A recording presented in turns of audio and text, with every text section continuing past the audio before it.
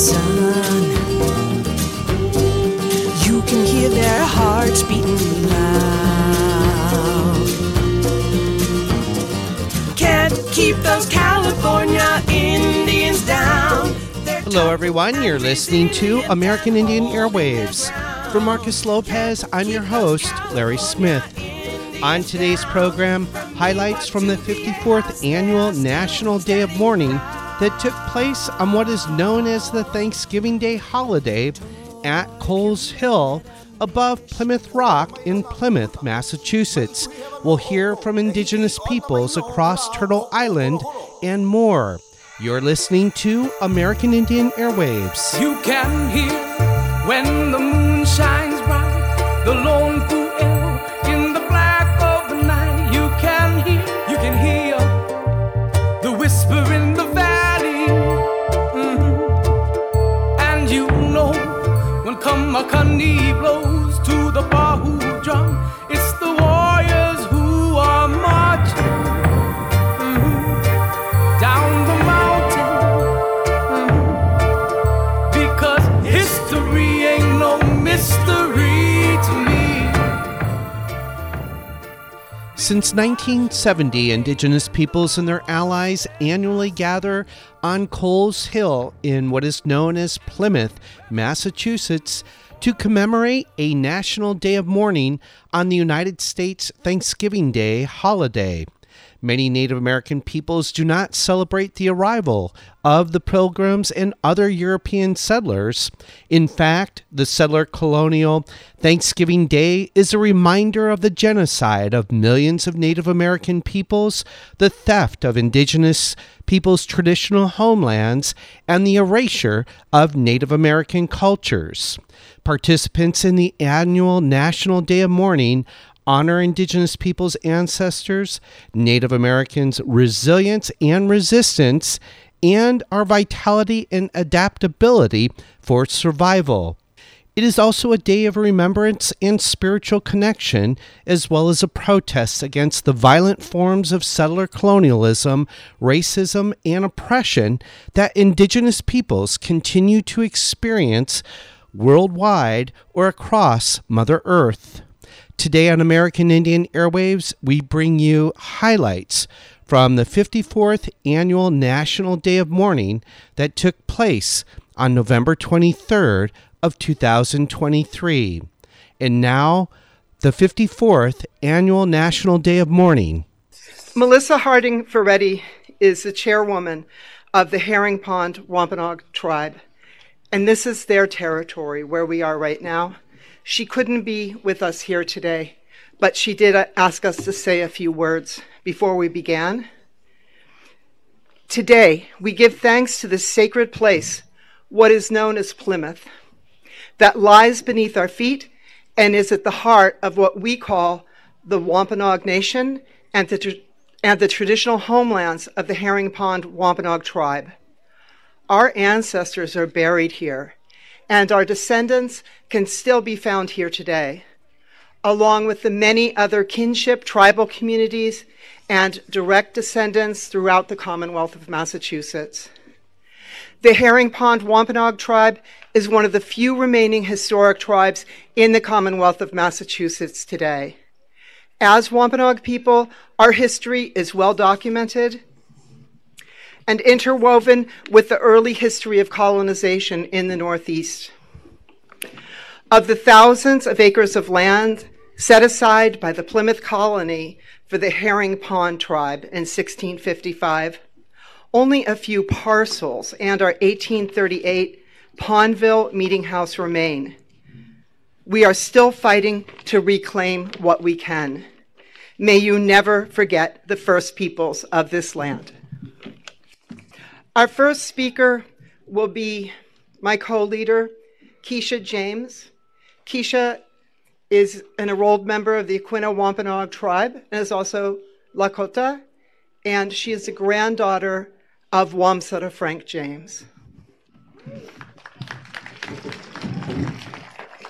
Good afternoon, sisters, brothers, and siblings.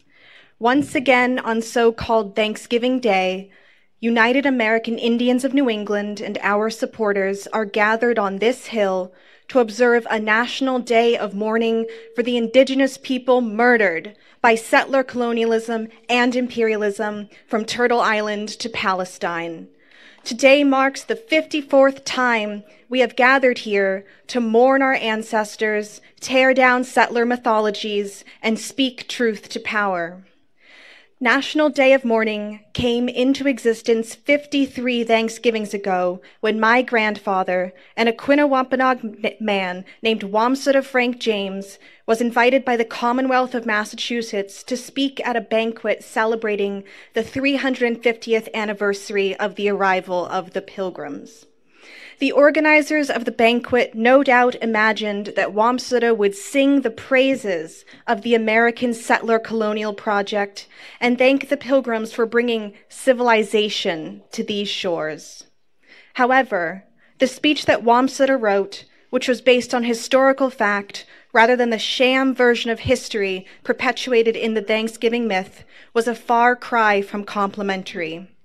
In his speech, Wamsutta not only named atrocities committed by the Pilgrims, but he also reflected upon the fate of the Wampanoag at the hands of settler invaders. Wamsutta's speech contained a powerful message of Native American pride. "Our spirit refuses to die," wrote Wamsutta. "Yesterday we walked the woodland paths and sandy trails. Today we must walk the macadam highways and roads. We are uniting. We stand tall and proud, and before too many moons pass, we'll right the wrongs we have allowed to happen to us." When state officials saw an advance copy of Wamsutta's speech, they refused to allow him to deliver it, saying that the speech was too inflammatory. They told him he could speak only if he were willing to offer false praise of the Pilgrims.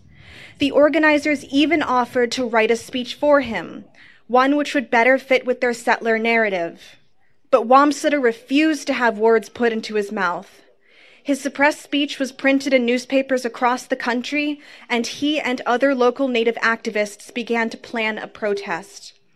The flyer for this protest, which was circulated nationwide, read, "What do we have to be thankful for?" The United American Indians of New England have declared Thanksgiving Day to be a national day of mourning for Native Americans. On so-called Thanksgiving Day, 1970, Wamsutta and members of at least 25 tribes, as well as a sprinkling of non-Native allies, gathered here on this hill and observed the first National Day of Mourning. Attendees spoke out about the Pilgrim invasion and conditions in Indian country, marched around Plymouth, boarded the Mayflower II, and even buried Plymouth Rock in sand. One leader of the American Indian movement would later say of the first National Day of Mourning that it is a day American Indians won't forget. "We went to Plymouth for a purpose, to mourn since the landing of the Pilgrims the repression of the American Indian, and to indict the hypocrisy of a system which glorifies that repression." The founders of National Day of Mourning could not have foreseen that generations would continue to gather here year after year, carrying on this tradition.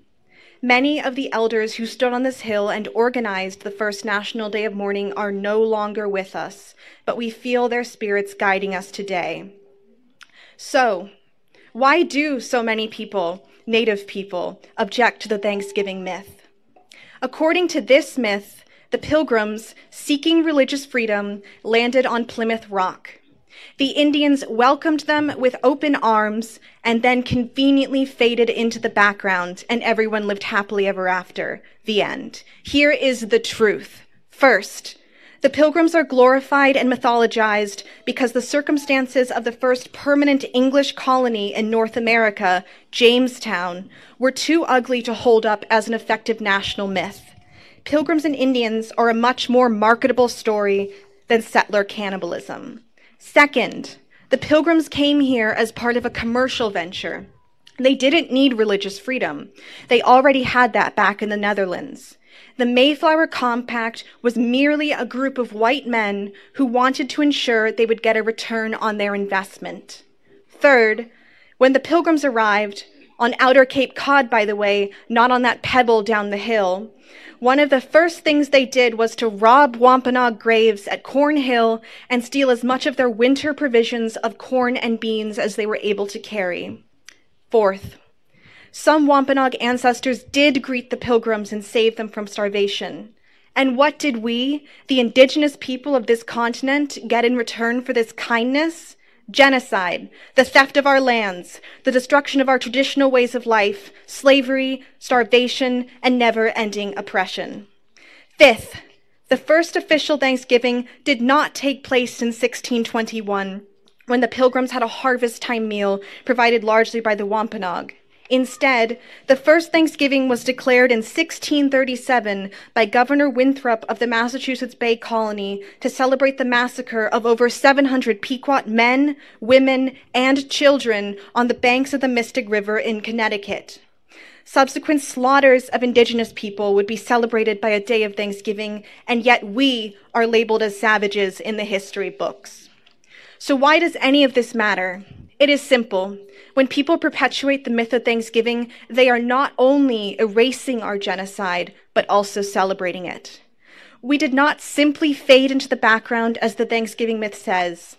We have survived and flourished. We have persevered. The very fact that you are here is proof that we did not vanish.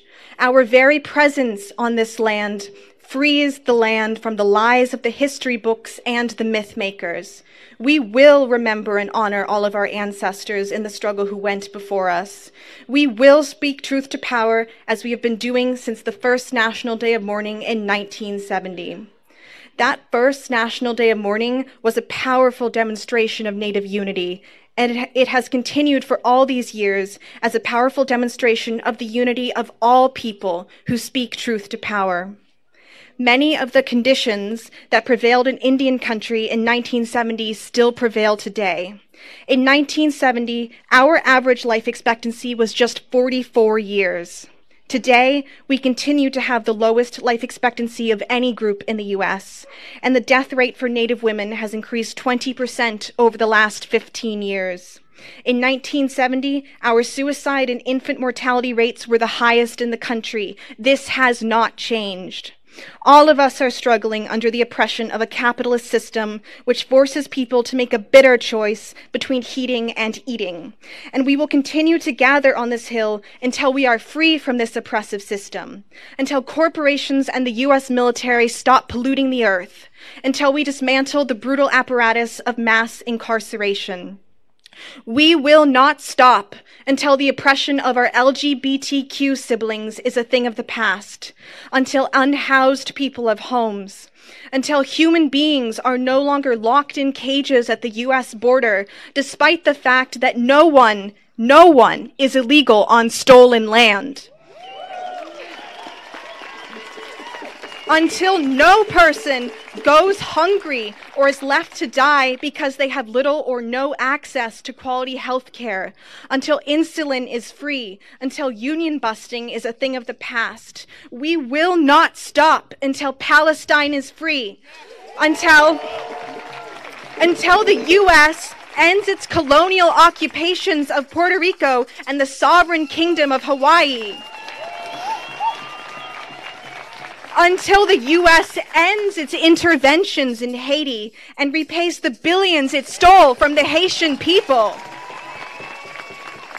Until the U.S. pays reparations to Black Americans. Until land's back for Native nations. Until then, the struggle will continue. In 1970, we demanded an end to the Bureau of Indian Affairs. It is still a demand today.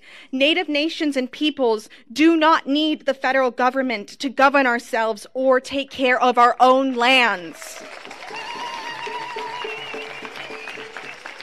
As we did in 1970, we mourn the loss of millions of our ancestors and the devastation of the land, water, and air. We condemn all acts of violence and terrorism perpetuated by all governments and against all innocent peoples worldwide. This includes the myriad crimes of the United States government. Since the invasion of Columbus, indigenous people have been terrorized by settler governments. And you're listening to American Indian Airwaves. We're listening to Indigenous peoples who participated and spoke at the 54th National Day of Mourning. And now back to the program. From the colonial period to the 21st century, this has entailed torture, massacres, systemic military occupations, and the forced removals of Indigenous peoples from their ancestral homelands.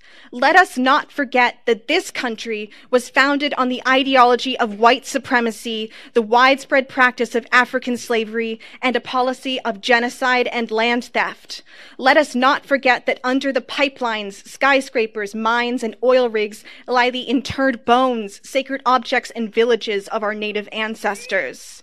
Today, on liberated territory, we will correct the history of a country that continues to glorify murderers such as Christopher Columbus, and that worships slave-owning presidents such as Washington and Jefferson, and even carves their faces into the sacred Black Hills of the Lakota. In 1970, very few people would have given any thought to the fact that the Indigenous people of this hemisphere do not look upon the arrival of the European invaders as a reason to give thanks. Today, many thousands stand with us in spirit as we commemorate the 2023 National Day of Mourning. As my grandfather said in 1970, quote, "We are now being heard. We are now being listened to." The important point is that we still have the spirit, we still have the unique culture, we still have the will, and, most important of all, the determination to remain as Indians. We are determined, and our presence here is living testimony that this is only the beginning of the American Indian, particularly the Wampanoag, to regain the position in this country that is rightfully ours. In the spirit of Crazy Horse, in the spirit of Metacom, in the spirit of Geronimo, above all, to all people who fight and struggle for real justice, we are not vanishing, we are not conquered, we are as strong as ever.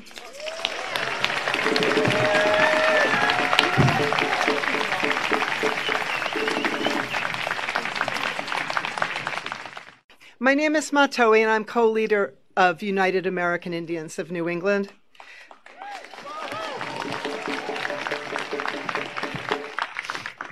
You will see on the march, I don't know if people can hold it higher, we have a brand new United American Indians of New England Palestine banner. It's over there.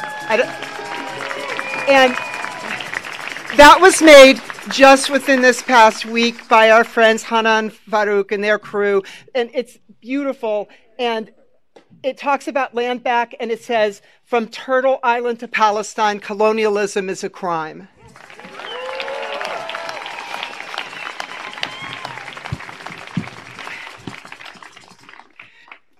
In addition to warm greetings to our Indigenous relatives from North and South America, we welcome Black and Palestinian people to the National Day of Mourning, as well as members of the Two-Spirit LGBTQ+ community. We welcome all of you here from the four directions. As an organization long dedicated to opposing colonialism, we at UAIN understand fully that our liberation is intertwined with that of other colonized and oppressed people. We want to express our solidarity with refugees and migrants, many of them indigenous, who continue to be forced out of their home countries due to U.S. policies. And we continue to insist that the deadly U.S.-Mexican border with its walls and murderous concertina wire is not our border.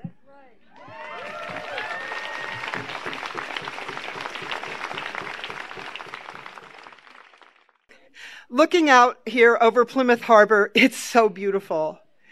And it's hard, though, not to think about the environmental destruction that the Pilgrims and subsequent waves of settlers have brought with them.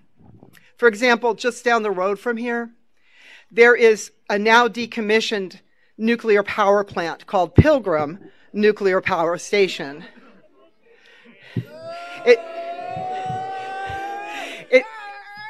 We have a little rowdy section of youth up here. All right, thank you.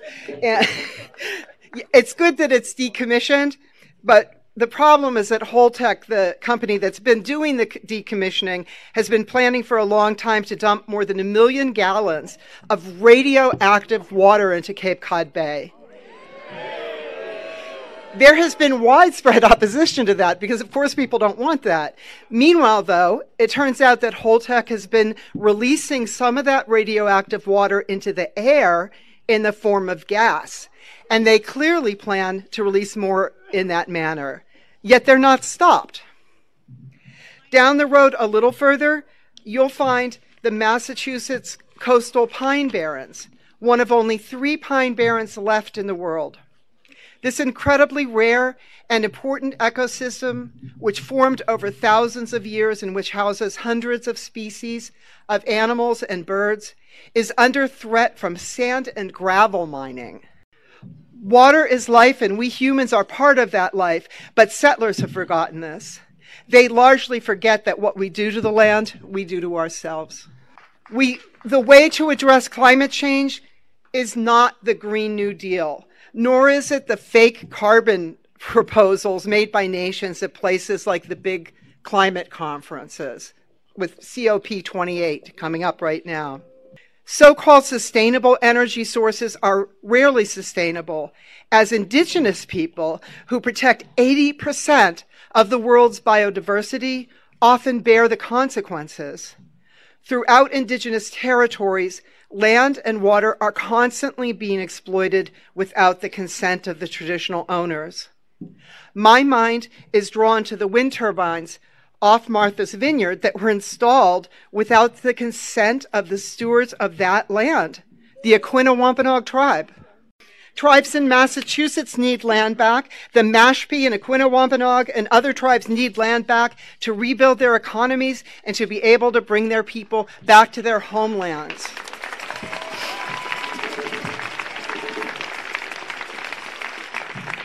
And we say there is no climate justice on stolen land. For instance, in Nevada, there is a sacred area called Thacker Pass, where a settler massacre of dozens of Paiute people took place in 1865. The pass is also the site of the largest known lithium deposit in the U.S. and one of the largest in the world. A massive mining project on the site by Lithium America was approved by both the Trump and Biden administrations and started construction earlier this year. For those who support it, the mine is an essential component for a U.S. shift to a greener future. But they ignore that the mine threatens irrevocable environmental and historical destruction to the area.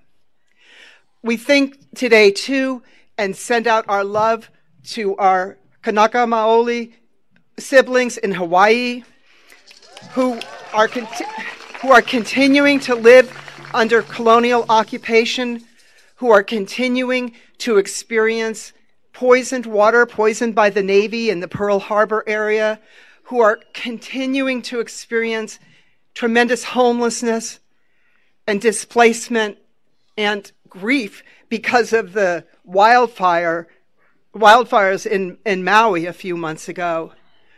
And we know that those fires were really caused by colonization and by taking away the native plants there and everything else that happened as a result of colonization. In so-called Canada, from coast to coast to coast, First Nations, Métis, and Inuit communities are fighting against the effects of colonization. Mi'kmaq people are fighting for their fishing rights, once again. Everywhere, people are trying to stop destructive development. Drug deaths are hitting hard in all of our Indigenous communities. Missing and murdered Indigenous women, girls, two-spirits, trans people, and relatives continues to be a crisis throughout Indian country. I think especially today of the situation in Winnipeg, where a serial killer was known to have dumped bodies of murdered Indigenous women in a landfill there. And Native people have demanded that the landfill be searched for their bodies. They know there are bodies there. Yet both the provincial and federal governments have refused to do this. Indigenous people throughout Canada know that if a white woman were killed, they would be searching. They would have money for that. So we join them in calling for the landfills to be searched and say that Indigenous women are not trash.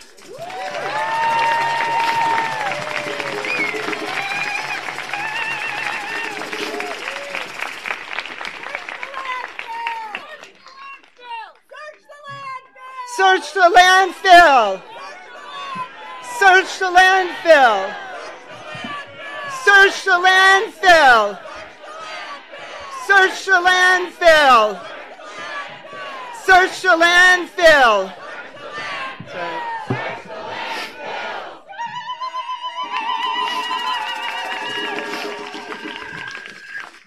I hope that guy Pierre Trudeau and all those other politicians can hear us right now. So, here in the so-called United States, Native nations achieved a major victory when the Indian Child Welfare Act was upheld earlier this year, and it was a huge relief for all of us. But that law needs to be strengthened and further enforced.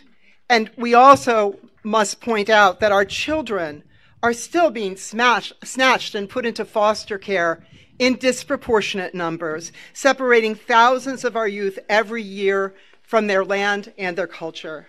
The theft of children has often been a core tenet of settler colonialism. I noticed over the last several weeks that there are actually settlers saying, oh, I see that there's a Palestinian orphan. I'd like to adopt a Palestinian orphan. Maybe what they should be doing is working hard to ensure that Palestinian children can stay within their own alive families and can stay within their own country.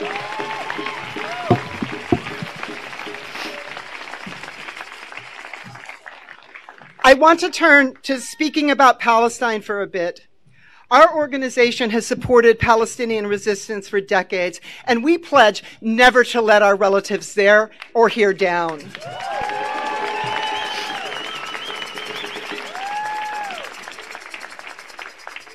When you see a genocide happening, whether in Congo or Sudan or Armenia or Palestine, you need to try to do something about it. If you are silent, that is supporting the genocide. And this is a basic principle that I think many of us as parents have taught to our children.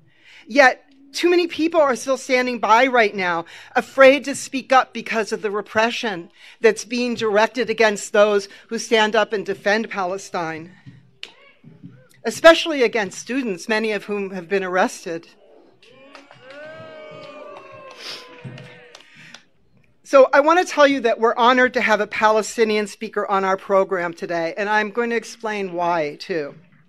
From our perspective, Palestinian people are indigenous.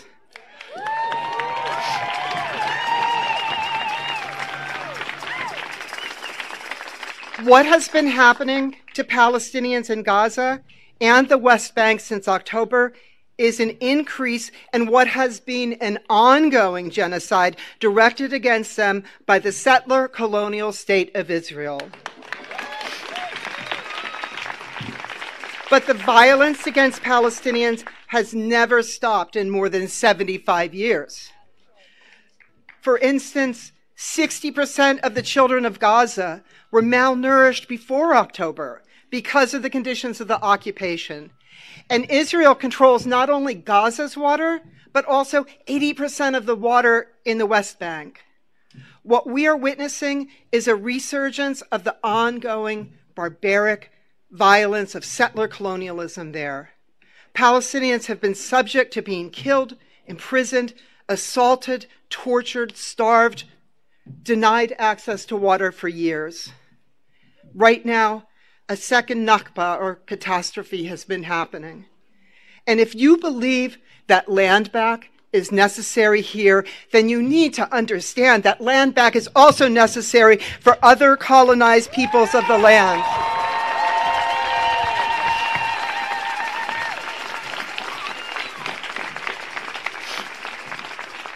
And you're listening to American Indian Airwaves. We're listening to Indigenous peoples who participated and spoke at the 54th National Day of Mourning. And now back to the program. As Indigenous people, we understand firsthand that to be a colonized person is to exist under constant violence, physical, cultural, and psychological. We call what is happening in Palestine genocide because that is what it is. You can't take a pause in genocide, nor is this a war, nor are there two armies. We see the same features of manifest destiny and white supremacy that we have experienced weaponized against Palestinians. We speak plainly and say that this is also apartheid. Our organization opposed apartheid in South Africa decades ago, and we oppose it in Palestine now.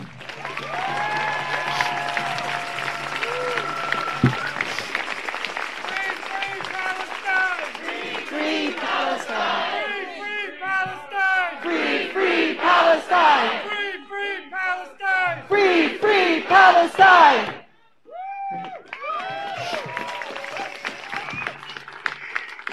The Pilgrims in Plymouth and the Puritans in Boston were obsessed with the idea that they were in a wilderness provided for them by their God, as though the land were empty and waiting for them.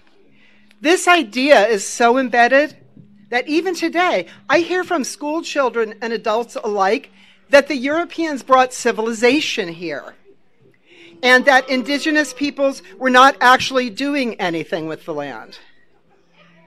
The invaders come and they rename the streets and villages and rivers. They actively erase the existence of people who live here and continue to live here. And this certainly sounds familiar to Palestinians. Zionists still speak about Palestine as a land without people for a people without land.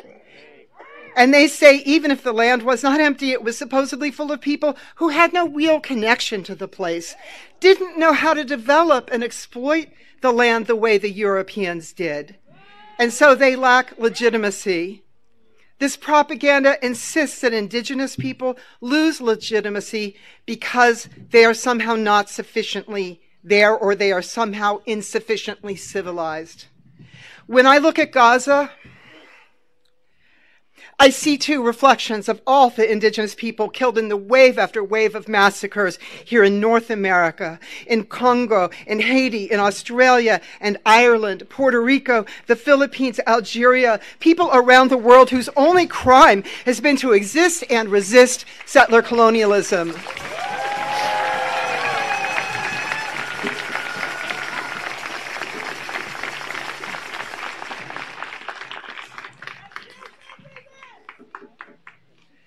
And of course, the United States, the unapologetic killer of millions of Indigenous, Black, and other oppressed peoples, supports this. You know, if we, the colonized, suffer in silence, then we are sometimes considered to be suitable objects of settler pity and charity. But we don't want pity. We want freedom and the restoration of our homelands.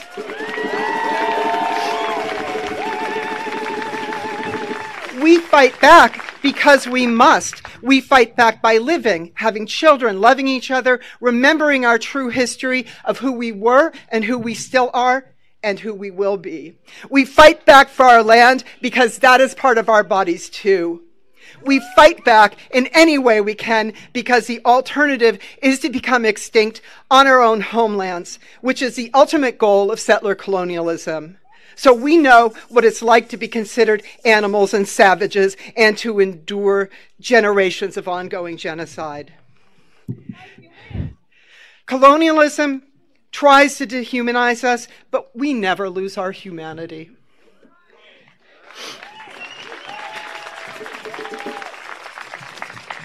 I think of the settlers who have often had no trouble killing even our children because they didn't see any of us as fully human. And they continue to tear our families apart.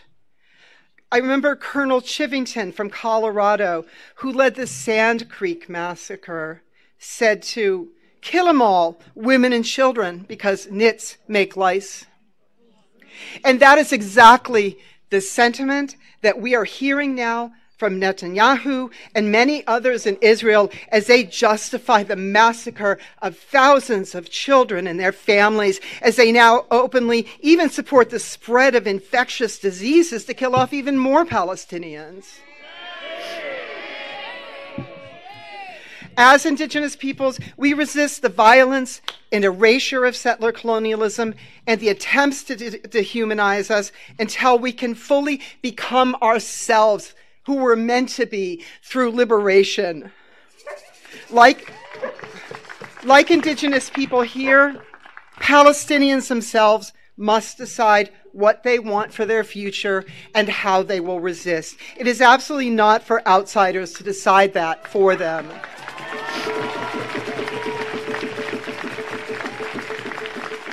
We also know there is greed underlying what is happening. Greed for the land, greed to control the water, greed for gas and oil and other resources.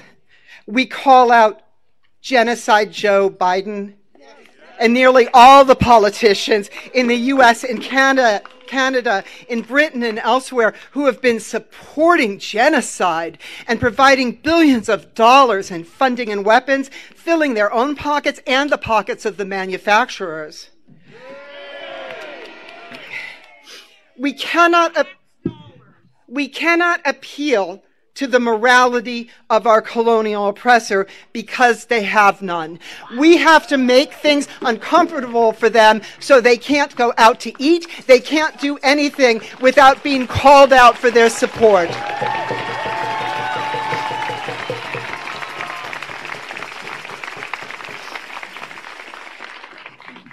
But we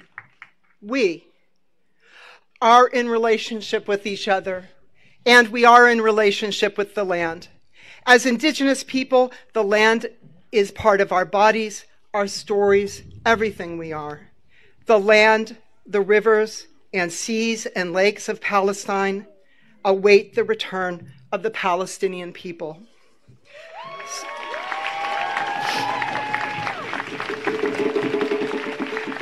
So today, on U.S. Thanksgiving Day, we say that we will not be thankful for these crimes against humanity laid bare for the whole world to see.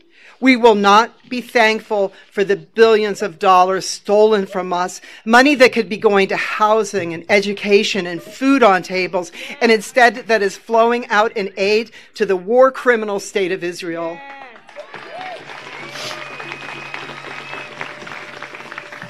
We will not be thankful for the ongoing destruction of our beautiful planet. We feel the struggle of Palestinian people and of all Indigenous peoples in struggle in our hearts and in our bones. Today, we are asking you to mourn and to listen. But tomorrow, we ask you to use your heartbreak and your rage to fuel your action to make this end. A ceasefire is not enough. A ceasefire is the bare minimum. The Palestinian people need reparations to rebuild. Occupation and settlements must end. U.S. aid to Israel must end. Palestine must be free.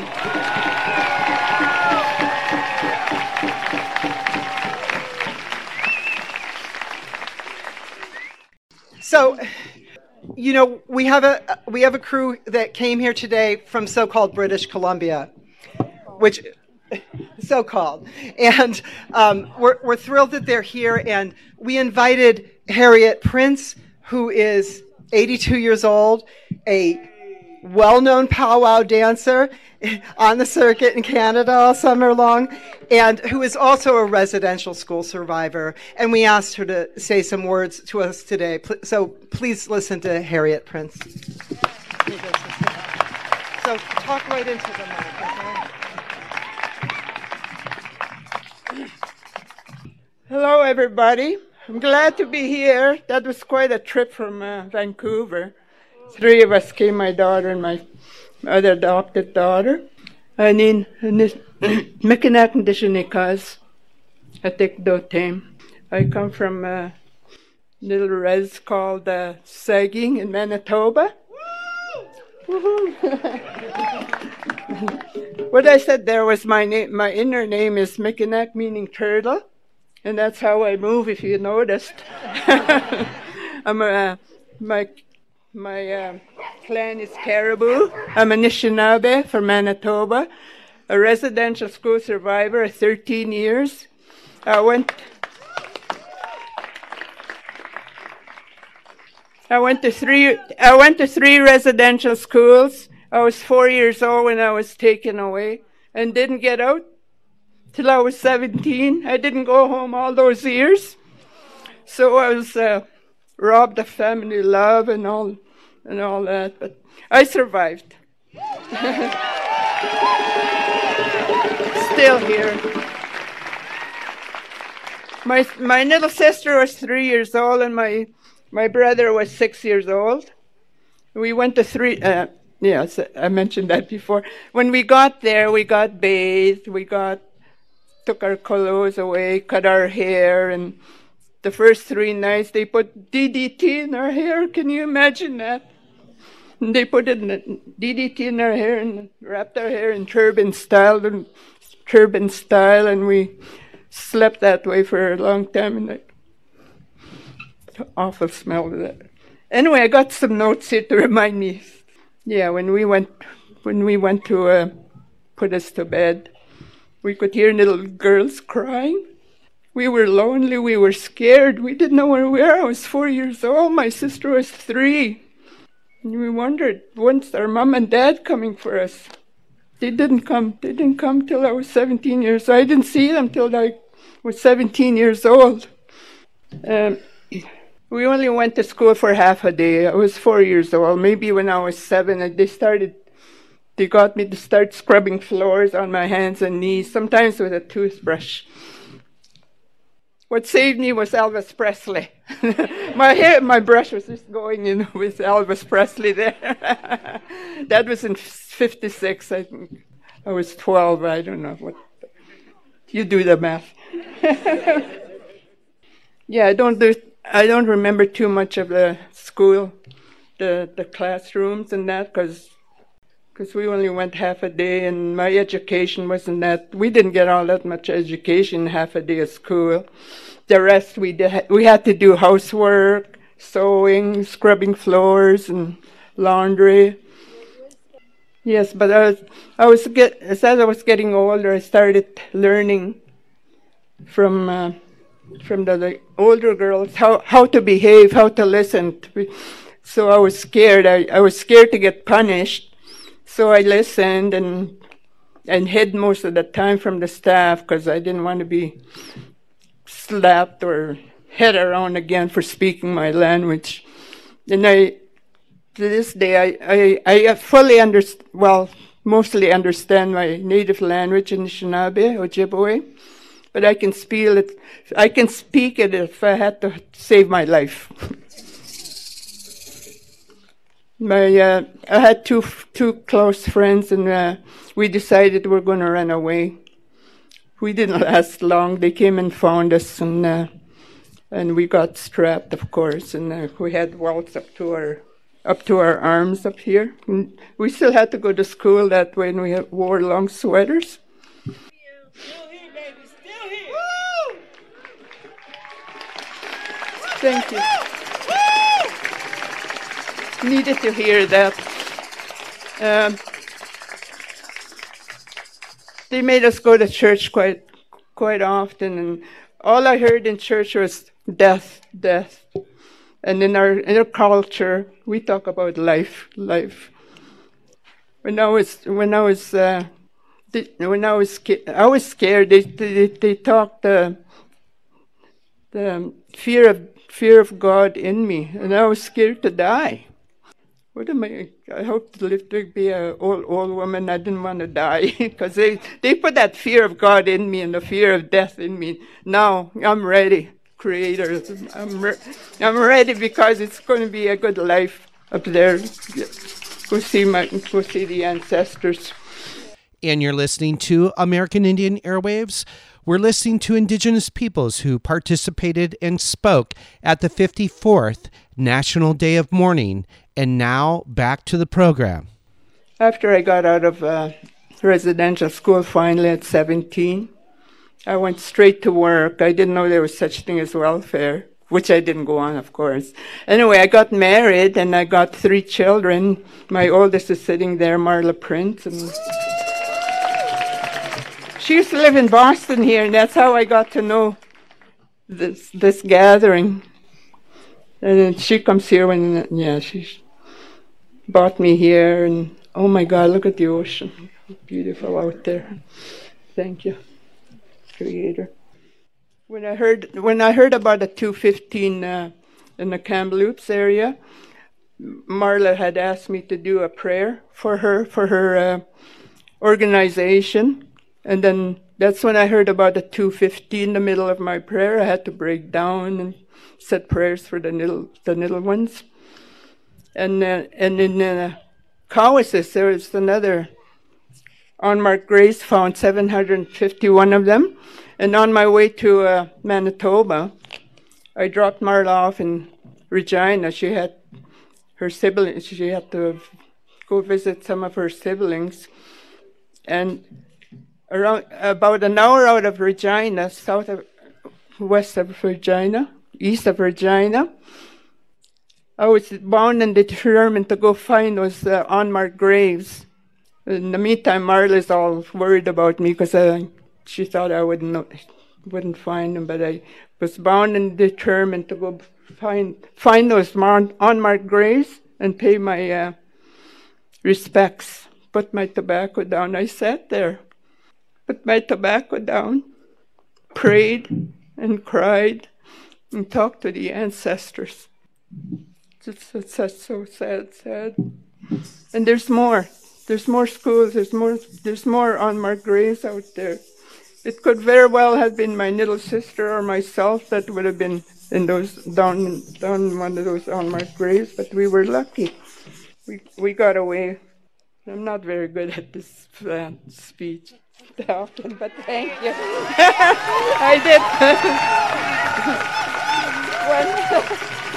When she asked Marla, I said no first, and then I slept on it. And just as I was sleeping, and just as I was waking, I heard a voice say, "Just do it." That was my ancestors. Anyway, and fellow survivors out there, residential school survivors. Anyway, we as residential school survivors, truth helps us survive. And that's my inner name is Mickenak Turtle, and there are 13 stages of truth, and as you know, the turtle has 13 panels on his back, and each panel represents a different kind of truth. Also, it represents our 18 moons of the month. And our spirit is what holds our bodies together. Our anger, I call it righteous anger, because we have to work on getting rid of this anger, which I'm still working on today, because from 4 years old to 17, my childhood was taken away, my family. All the love I should have been having was taken away, so it's very hard for me to forgive also, and that's what still I'm working on. It will take a while. Forgiveness is another hard thing to do as survivors. But through ceremony, we can overcome this. Culture safe. ceremonies and the culture saved my life. This is how I'm able to stand here, because of the Creator and the ancestors.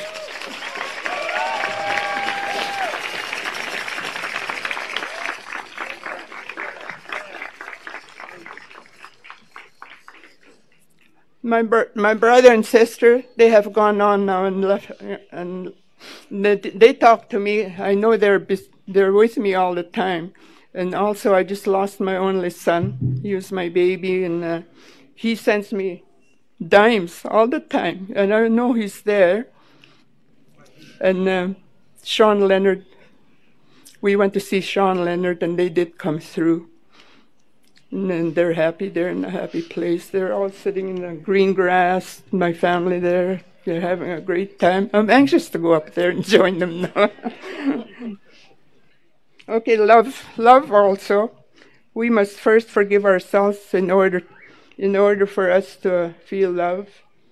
To love ourselves first, and then work on forgiveness, which is very hard for me. Yeah. Love also. We must forgive ourselves, and then everything comes with love. Learning to love oneself opened the day. Learning to love ourselves again. I have learned these later in my life. All these ceremonies and my culture. I didn't get to learn all these till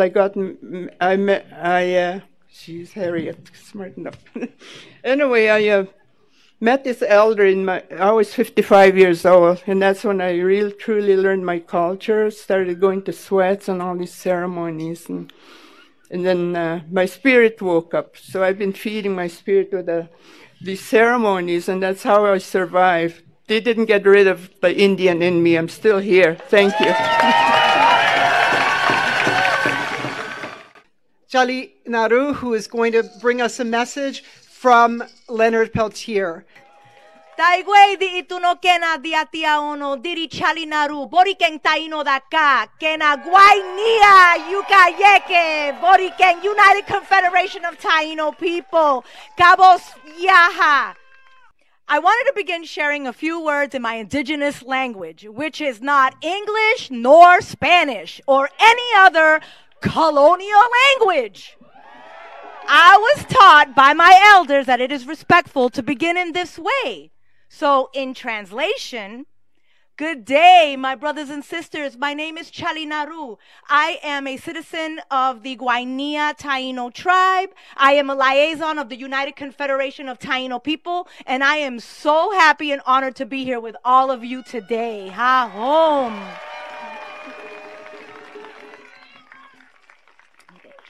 As a Taino woman, a mother and grandmother, yeah, I am a BB, and a Massachusetts representative of the United Confederation of Taino People, I stand here in solidarity with the indigenous peoples of these lands and our allies. We Taino people know what it is like to have settler days forced upon us. Last month, the U.S. celebrated the coming of the Christ-bearing colonizer Christopher Columbus to this side of the world. Children in grade schools are introduced to this whitewashed version of history every year with no understanding of the pain he and his crew caused my ancestors. This is an injustice, just as the whitewashed version of the so-called Thanksgiving holiday is an injustice to the memory of these ancestors of the indigenous peoples of this land. Thanksgiving, really? More like Takesgiving. As Dr. Martin Luther King Jr. once said, an injustice anywhere is an injustice everywhere. In closing, we, the United Confederation of Taino People, remain thankful for those who work so hard to offer alternatives to these false histories like the National Day of Mourning and Indigenous Peoples Day across the country.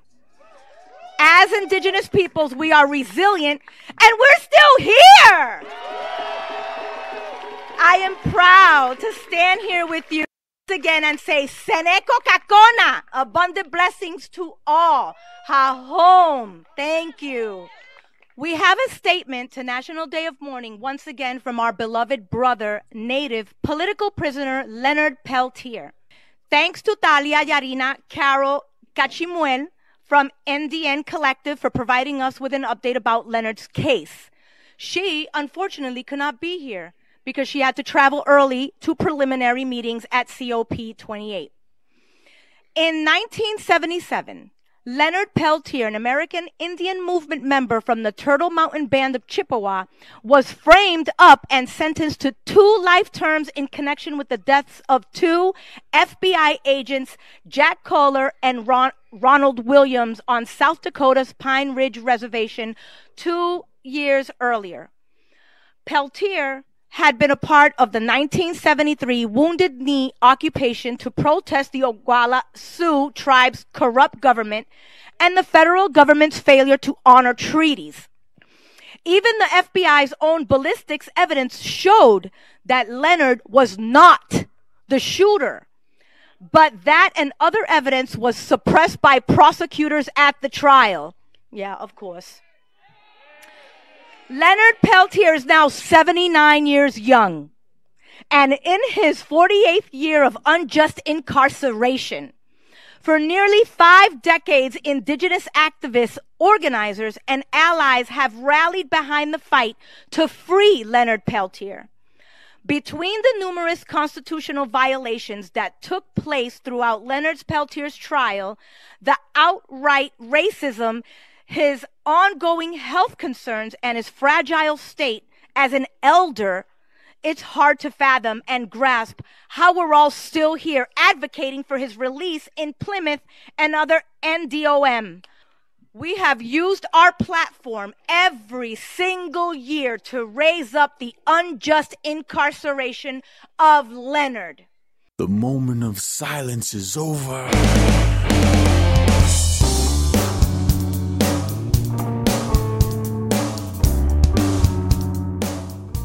And that wraps up highlights from the 54th Annual National Day of Mourning, held on November 23rd of 2023 in what is colonially known as Coles Hill, above Plymouth Rock in Plymouth, Massachusetts.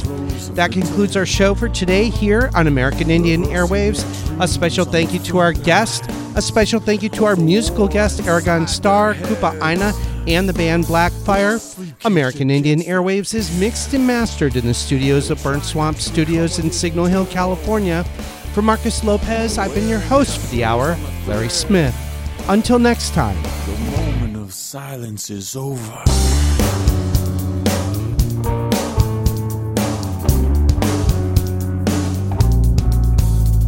And for the innocent you can't justify why your freedom manifests on their graves.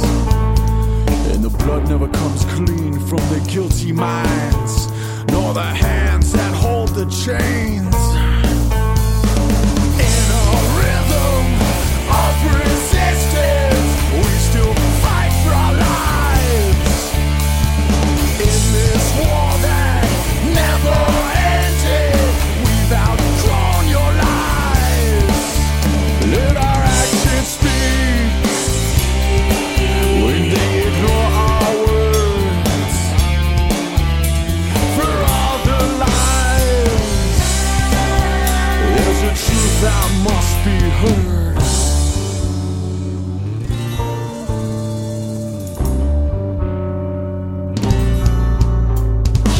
After all the lies and the empty promises, we take a stand on the land that you tried to bury us. For all the pain and all the suffering, we take a stand. We take a stand. We sleep caged against our fears. Try not to become what we've endured. Wearing our souls on a thread. The moment of silence is over.